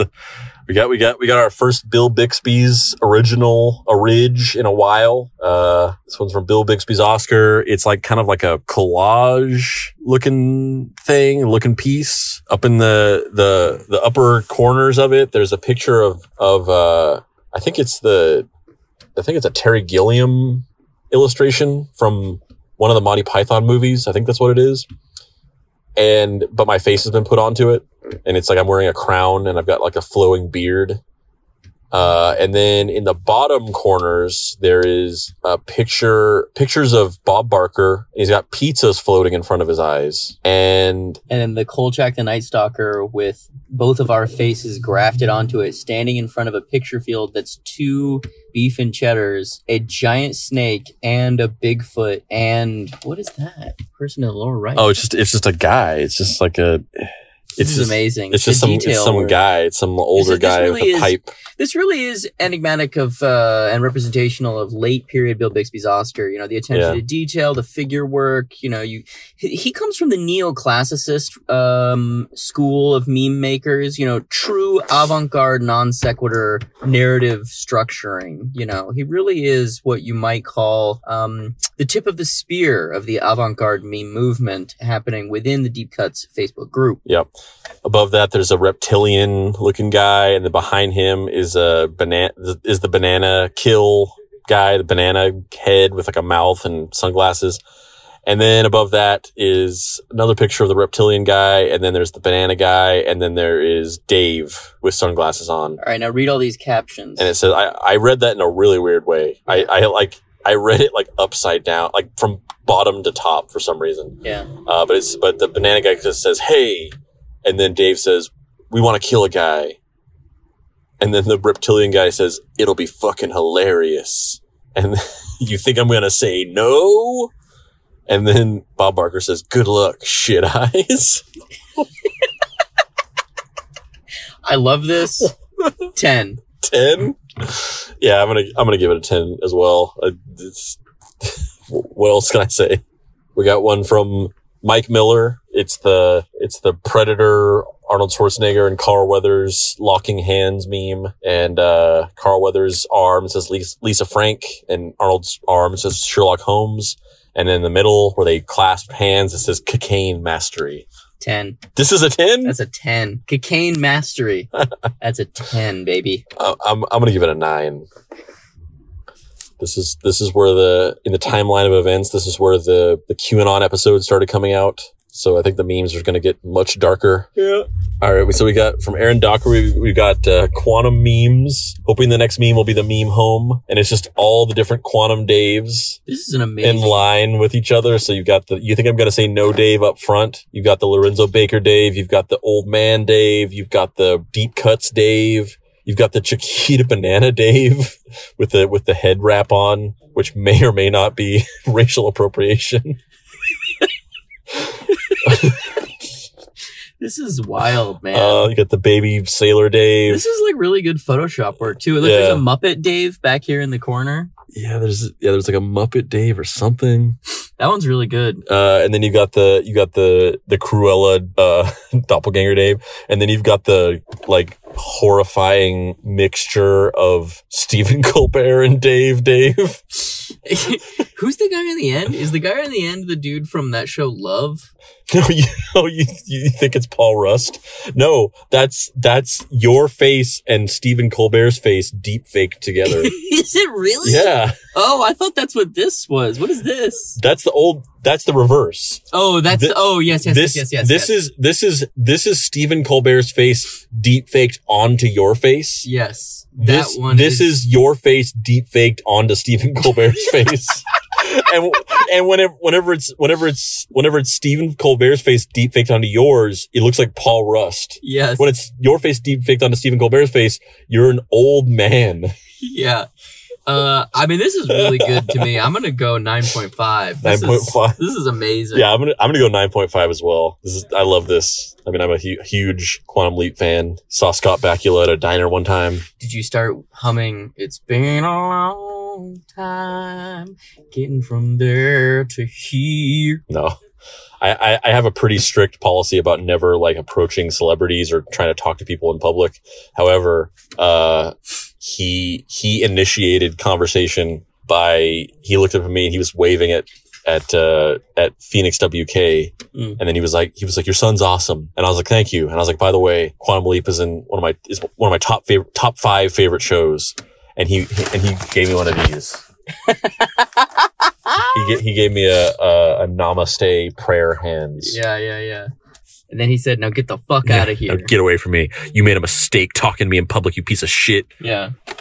He was like, I only respond to people who compliment me on my appearance in the William Shatner documentary, The Captains. All right. So the next thing, so this is my fault a little bit, but I posted a picture of us in the group thinking nothing of it. I posted a picture of Dave and I. You really didn't think somebody was gonna fucking meme this shit? No, I didn't. I posted a picture of Dave and I being interviewed for a documentary about Richard McCaslin.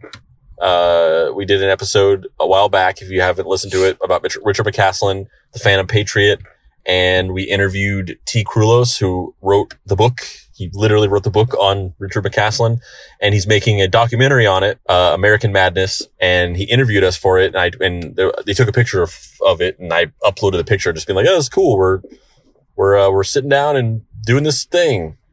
And it was immediately memed. And I think the memes were actually posted into there's 37 comments on this post. So let's see, where do we start? I don't like it when they post the memes in the comments because then it's hard to find. So Aaron Dockery took this picture and he put banana heads on us. That's not really a meme. That's solid though. I like that. I'm gonna go 5 out of 10. 5 out of 10? Yeah. And there was another one. I could have sworn there was another one. Man, there's so many people were fucking commenting on that shit. Yeah. This picture blew up for some reason. I did not expect it. Maybe there wasn't. I thought there was like more memes that were done of that. Maybe I'm wrong. Oh no, it's coming up. It's coming up. What if I died from this Arby's sandwich right now? You're not going to die from the Arby sandwich. But what if I did? Would you feel bad? I would think you were being a little melodramatic. I'm dead and you're like, really, man? Really? All right. So this meme it's that comic that's used as a meme a lot where somebody's welcoming somebody to heaven and being like, welcome to heaven. Here's like a really cool thing. And then the person's like, but wait. And then the person rips off their mask and it's the devil and they're actually in hell. So the guy goes, welcome to heaven. Here is our podcast collection. And then the guy looks at the stack of podcasts and he goes, but these are just deep cuts episodes about QAnon. And then the guy rips off his mask and he's Satan and they're in hell. 7. 7? I give it a fucking 1. Why? Because I worked hard on that shit. They're not wrong though. That was my magnum opus. I thought it was Spandrew Spice's magnum opus. The QAnon series? Yeah. Didn't you write that under your pseudonym, Spandrew Spice? No, it has nothing to do with me. Oh, okay. You sure? You could feel 100%. You could feel free to slip up. It's cool. Just admit your truth. God damn you. You're trying to trick me into, you're trying to like entrap me. This is full on Catherine Zeta-Jones and Sean Connery. This one's from Michael Lindquist. It's that one of like the monkey giving side eyes, that monkey puppet. And in the first one, it says, me while Andrew explains how social media addiction is caused by people wanting online gratification. And then in the second one, when he looks away, it says, me creating a meme to make the Deep Cuts podcast group happy, whom are all online individuals who I have never met.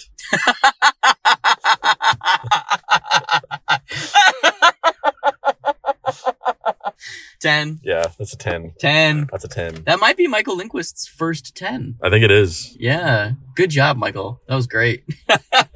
Sometimes it's the simple, man. You just gotta play the hits. This one is from somebody named Fat Mall. Whoa. I don't even know. I don't remember that name ever popping up. I don't know if maybe they changed their name. I don't recognize Fat Mall, but that's their name right now.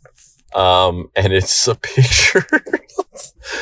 It's a picture of me in an art gallery. And that's Archie Goodwin. And with Archie Goodwin, and we're looking at a bunch of easels, and there are a bunch of memes that I've created. These are my masterpieces. These are my fucking championship memes. Yeah. This is what secured me Uh-huh. the championship of the Pizza Paparizza Memerizza Celebrezza special. Which you definitely didn't just award to yourself in a despotic, fascistic move. And I'm saying, Marty, this is gonna make me in the meme chef world. Deep Cuts was just the beginning.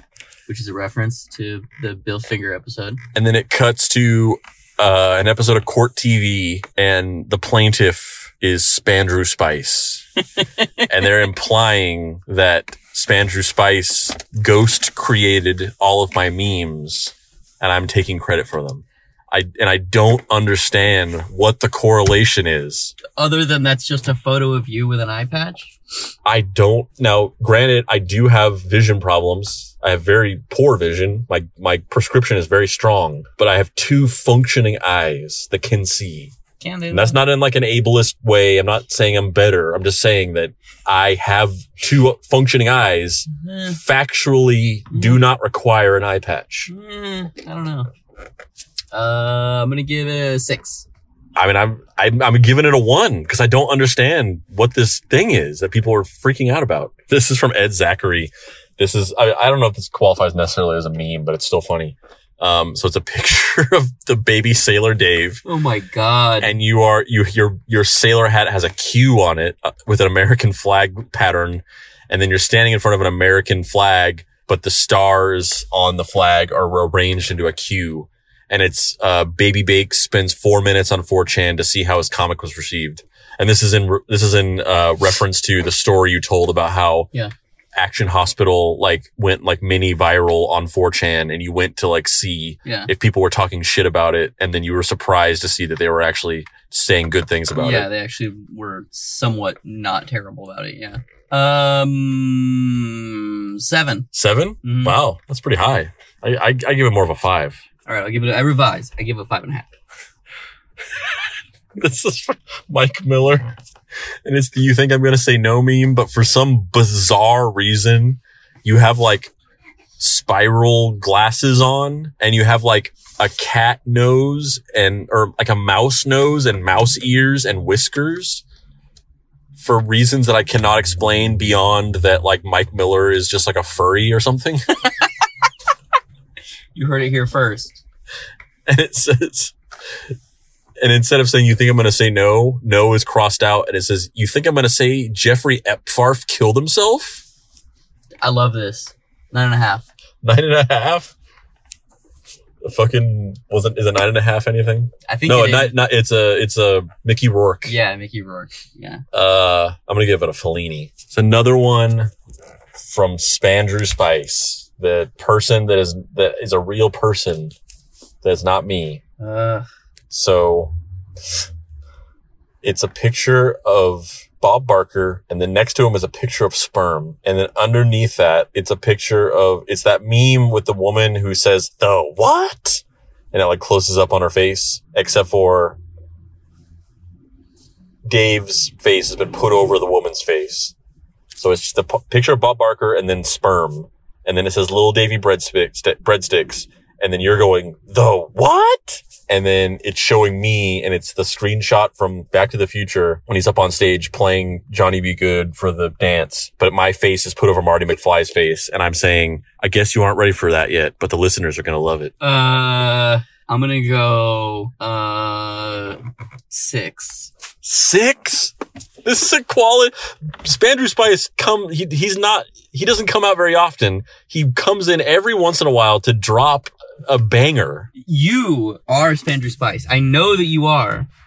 I know that you're Spandrew Spice. Admit it. I'm calling on you here and now in this Arby's parking lot. Admit that you're Spandrew Spice. I'm not Spandrew Spice. Admit it. I'm not Spandrew. I don't even understand this. I've said this a million times. I don't have an eye patch. I don't I hate the Mandela effect. He literally has a Facebook cover that says the Mandela effect. He's a fan of it. I hate you so much right now. You said you give this a 6? Yes. If I could morally give it a 0, I would, but I feel like that would be against the core of the Memerizza. I give it a 7. See, there's the last few of them here. Here's a good one. This is from Jack Stratton. And it says, me after listening to Papa Pricey and Davy Bakes for hours on end every day for the last month. And it's a picture of General Grievous. And he's got his hand held up. General Grievous from Star Wars, the prequels, and the Clone Wars and other stuff. And he's got his hand held up. And in his hand, there's text. And it says, Grift, Kayfabe, and Verhoeven's toupee. And he says, these will make fine additions to my vocabulary. That is solid. That is solid. That's really good. I love this one. That's really good. That's a 10. Yeah, it's a 10 for me as well. It made all the better that it wasn't produced by Spandrew Spice. That's just pure bias. All right. This one's from Aaron Dockery. Oh, this is a great one. And it's the cover to 3 Men and a Baby. Although I feel like is this the American version with like Steve Gutenberg, or is this the French version? I have no idea, but it's really good. But anyway, it's a cover to 3 Men and a Baby. But all the faces. So I'm standing in the front. I can't remember what character this is, but I'm standing in the front, and it's my face on an actor's body, and I'm holding the baby, but the baby has Dave's face. And standing next to me are Hilsmer and Zero. And it says 3 Men and a Baby Bakes, and then Baby Bakes has peed on me. But because of the picture that they used of my face, it looks like I'm really into it. Really excited about me peeing on your chest. Yeah. It's not like, cause in the original photo, he's like going like, oh, like he's like, I can't believe this is happening. But me, I'm just like, I'm like into it. Yeah. I'm going to go 9. I love this. I think this is great. Yeah, I'll give it a Fellini. It's an 8.5 for me. Let's see here. Skipping a couple of them, but it's for the interest of time. Got to be done. So many. All right. So there's a couple more here. Before we do the last ones in the group, let's quickly look at some of these ones in the Discord. There's a few in the Discord.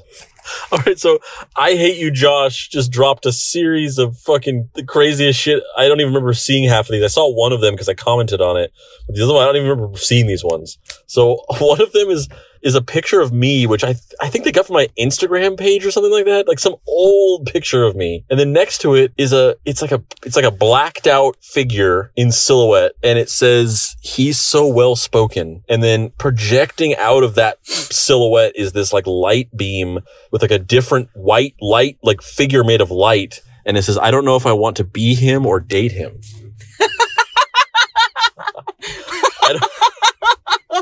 I don't understand the 10. That's a 10 right there. I'm gonna give it a 9 because I don't fully understand it. And then the next one from I Hate You, Josh. It's a picture of a head, and it says Dave, and then it's in his head. It says, I wonder what it would be like if we had a school in Arizona. But then when he speaks out loud, the dialogue bubble of what actually comes out of his mouth is "fuck that guy." Solid. Fellini. Yeah, I'm gonna give it an 8. Both of those are really good. And then the next one, it's a guy that says Dave. He's got a small brain, and he's yelling at somebody, and the person has a big brain, and he has an eye patch on, and it says Spandrew Spice. This is a pro Spandrew Spice meme? Yeah, they love this. They love Spandrew Spice. I mean, they like him more than like either of us. He's popular. Sometimes I wish I could be Spandrew Spice. Fuck, man. Let's get Spandrew Spice to be the co-host of the show or something then. I mean, because he's totally a fucking real person, not just you. That one's a 7. 7. I'm gonna give it a 5.5. I love this one so much. So it's like a figure, and he's like kneeling down, he's looking sad, and there's all these bullies who are like kicking him, and the sad guy says me, and then the bullies are anxiety, depression, and responsibilities, and they're like bullying this guy. And then a hand reaches out from off frame to seemingly help the guy, the sad guy, reaches out a hand of help, and it says over that person, it says new Deep Cuts episode. And then in the next frame, it's the new Deep Cuts episode body slamming the guy. And it says, discovering a new story about how people suck. Solid. Fellini Jr. This one's a 9.5 to me. This is a Mickey Rourke for me. And then this last one from I Hate You, Josh. There's a wall between two stretches of road. There's a person standing at the brick wall. and the brick wall says COVID. The person, it says me trying to appear like an interesting and idiosyncratic person. And then on the other side of the wall, the rest of the road that he can't access says forced social function. Solid meme. Referencing the fact that throughout the entire existence of the show, from day one, nobody can actually do the thing that is the slogan of the show. This is great. I'm gonna go 9.5. We go 9. There's a couple more here. Let's see. There's actually a couple more from I Hate You, Josh. He's still going. So this one, I Hate You, Josh, one more time. It's the meme of the guy standing in the corner of a party while everyone kind of dances and has fun. He's like off in the corner, kind of looking on at them knowingly. And he says, they don't know I did a podcast episode breaking down the timeline of how QAnon came to be while also doing a Halloween special where we brought QAnon into the lore of our podcast. I haven't slept in a week. I haven't slept in weeks. Sorry. I feel like this is targeted directly at you. Oh, for 100%. I'll let you go first on this one. What are you giving it? I'm giving it a 10. Just for being seen. As my relative privilege affords me due to the fact that I did not edit all of these, 6. God damn it, Dave. And then there's one person from Instagram that sent me a meme and asked for it to be considered. So this is, their name is just President for Life. Love it. On Instagram. And they said, hey guys, I'm an avid listener of your show. I don't have Facebook, but I'd like to enter into the Pizza Paparizza Memorizza Celebrizza. Keep up the great work. And then this is the meme. And it's a 4-panel meme. The first panel is a meme face guy looking relatively happy. And he says, wow, the new episode of Deep Cuts was really good. And then the next panel, it says part 1, Pizzagate, and it's just a picture of the Deep Cuts cover. And then underneath that, the next 2 panels, part 6 of the QAnon series, Human Revolution. And the guy is just like a fucking burnt out husk. And it says, our existence is a testament to the hatred of our creator. I've lost all hope in humanity. Solid. I'm gonna go 7. I'm gonna go 7.5. 7.5 on that one. Thank you, President for Life. President for Life. And then, the last couple of ones here from the Facebook group. We got Aaron Dockery. And once again, I just do not understand this. It's the Predator, Arnold and Carl Weathers meme thing again. Carl Weathers' arm says Chris Gaines and Arnold Schwarzenegger's arm says Spandrew Spice. And then in the middle, it says, what the fuck was that about? 10. 10? I don't even get it. What does it mean? You son of a fucking bitch. You know what that means. You are Spandrew Spice. Admit it. And then a little while later, Spandrew Spice posted another meme fresh out of the oven. And in the caption, he says, not sure why I'm getting compared to Garth Brooks, but I figured I'd just leave this here. And it's that meme that was going around and that got popular for a little bit, where it was like showing 4 people related to each other in some way in a little like cross-referenced graph. And so the top 2, there's two rows and 2 columns. The 2 columns are does not know what cryptocurrency is, and then does know what cryptocurrency is. And then the 2 rows are does not invest in crypto, does invest in crypto. So Dave does not know what cryptocurrency is, but does not invest in crypto. Hilsmer does not know what cryptocurrency is, but does invest in crypto. Andrew does know what cryptocurrency is, but does not invest in crypto. And Zero does know what cryptocurrency is and does invest in crypto. All right, so now we're going to crown the winner of the Pizza Paparizza Memorizza Celebrizza. What are your nominations, Andrew? Well, so for me, it's a toss-up between that Bob Barker Enlightenment meme with all the math in it from Blake Morari, or the Quantum Leap parody meme from Aaron Dockery, or the Quantum Dave's meme from Spandrew Spice. Yeah, those options are all pretty good. I mean, yeah, I agree. Those are all great options. So what does that mean? Are we going to do at the Mountains of December Madness Pizza Paparizza now, even though you're blatantly Spandrew Spice? Listen, Dave, I don't know how many times I have to tell you this, but I am not. Wait, Who is that? what the fuck? Hey, Is that somebody walking over? Whoa, Hey, hey. whoa, hey! Hey guys. Spandrew Spice is a real person!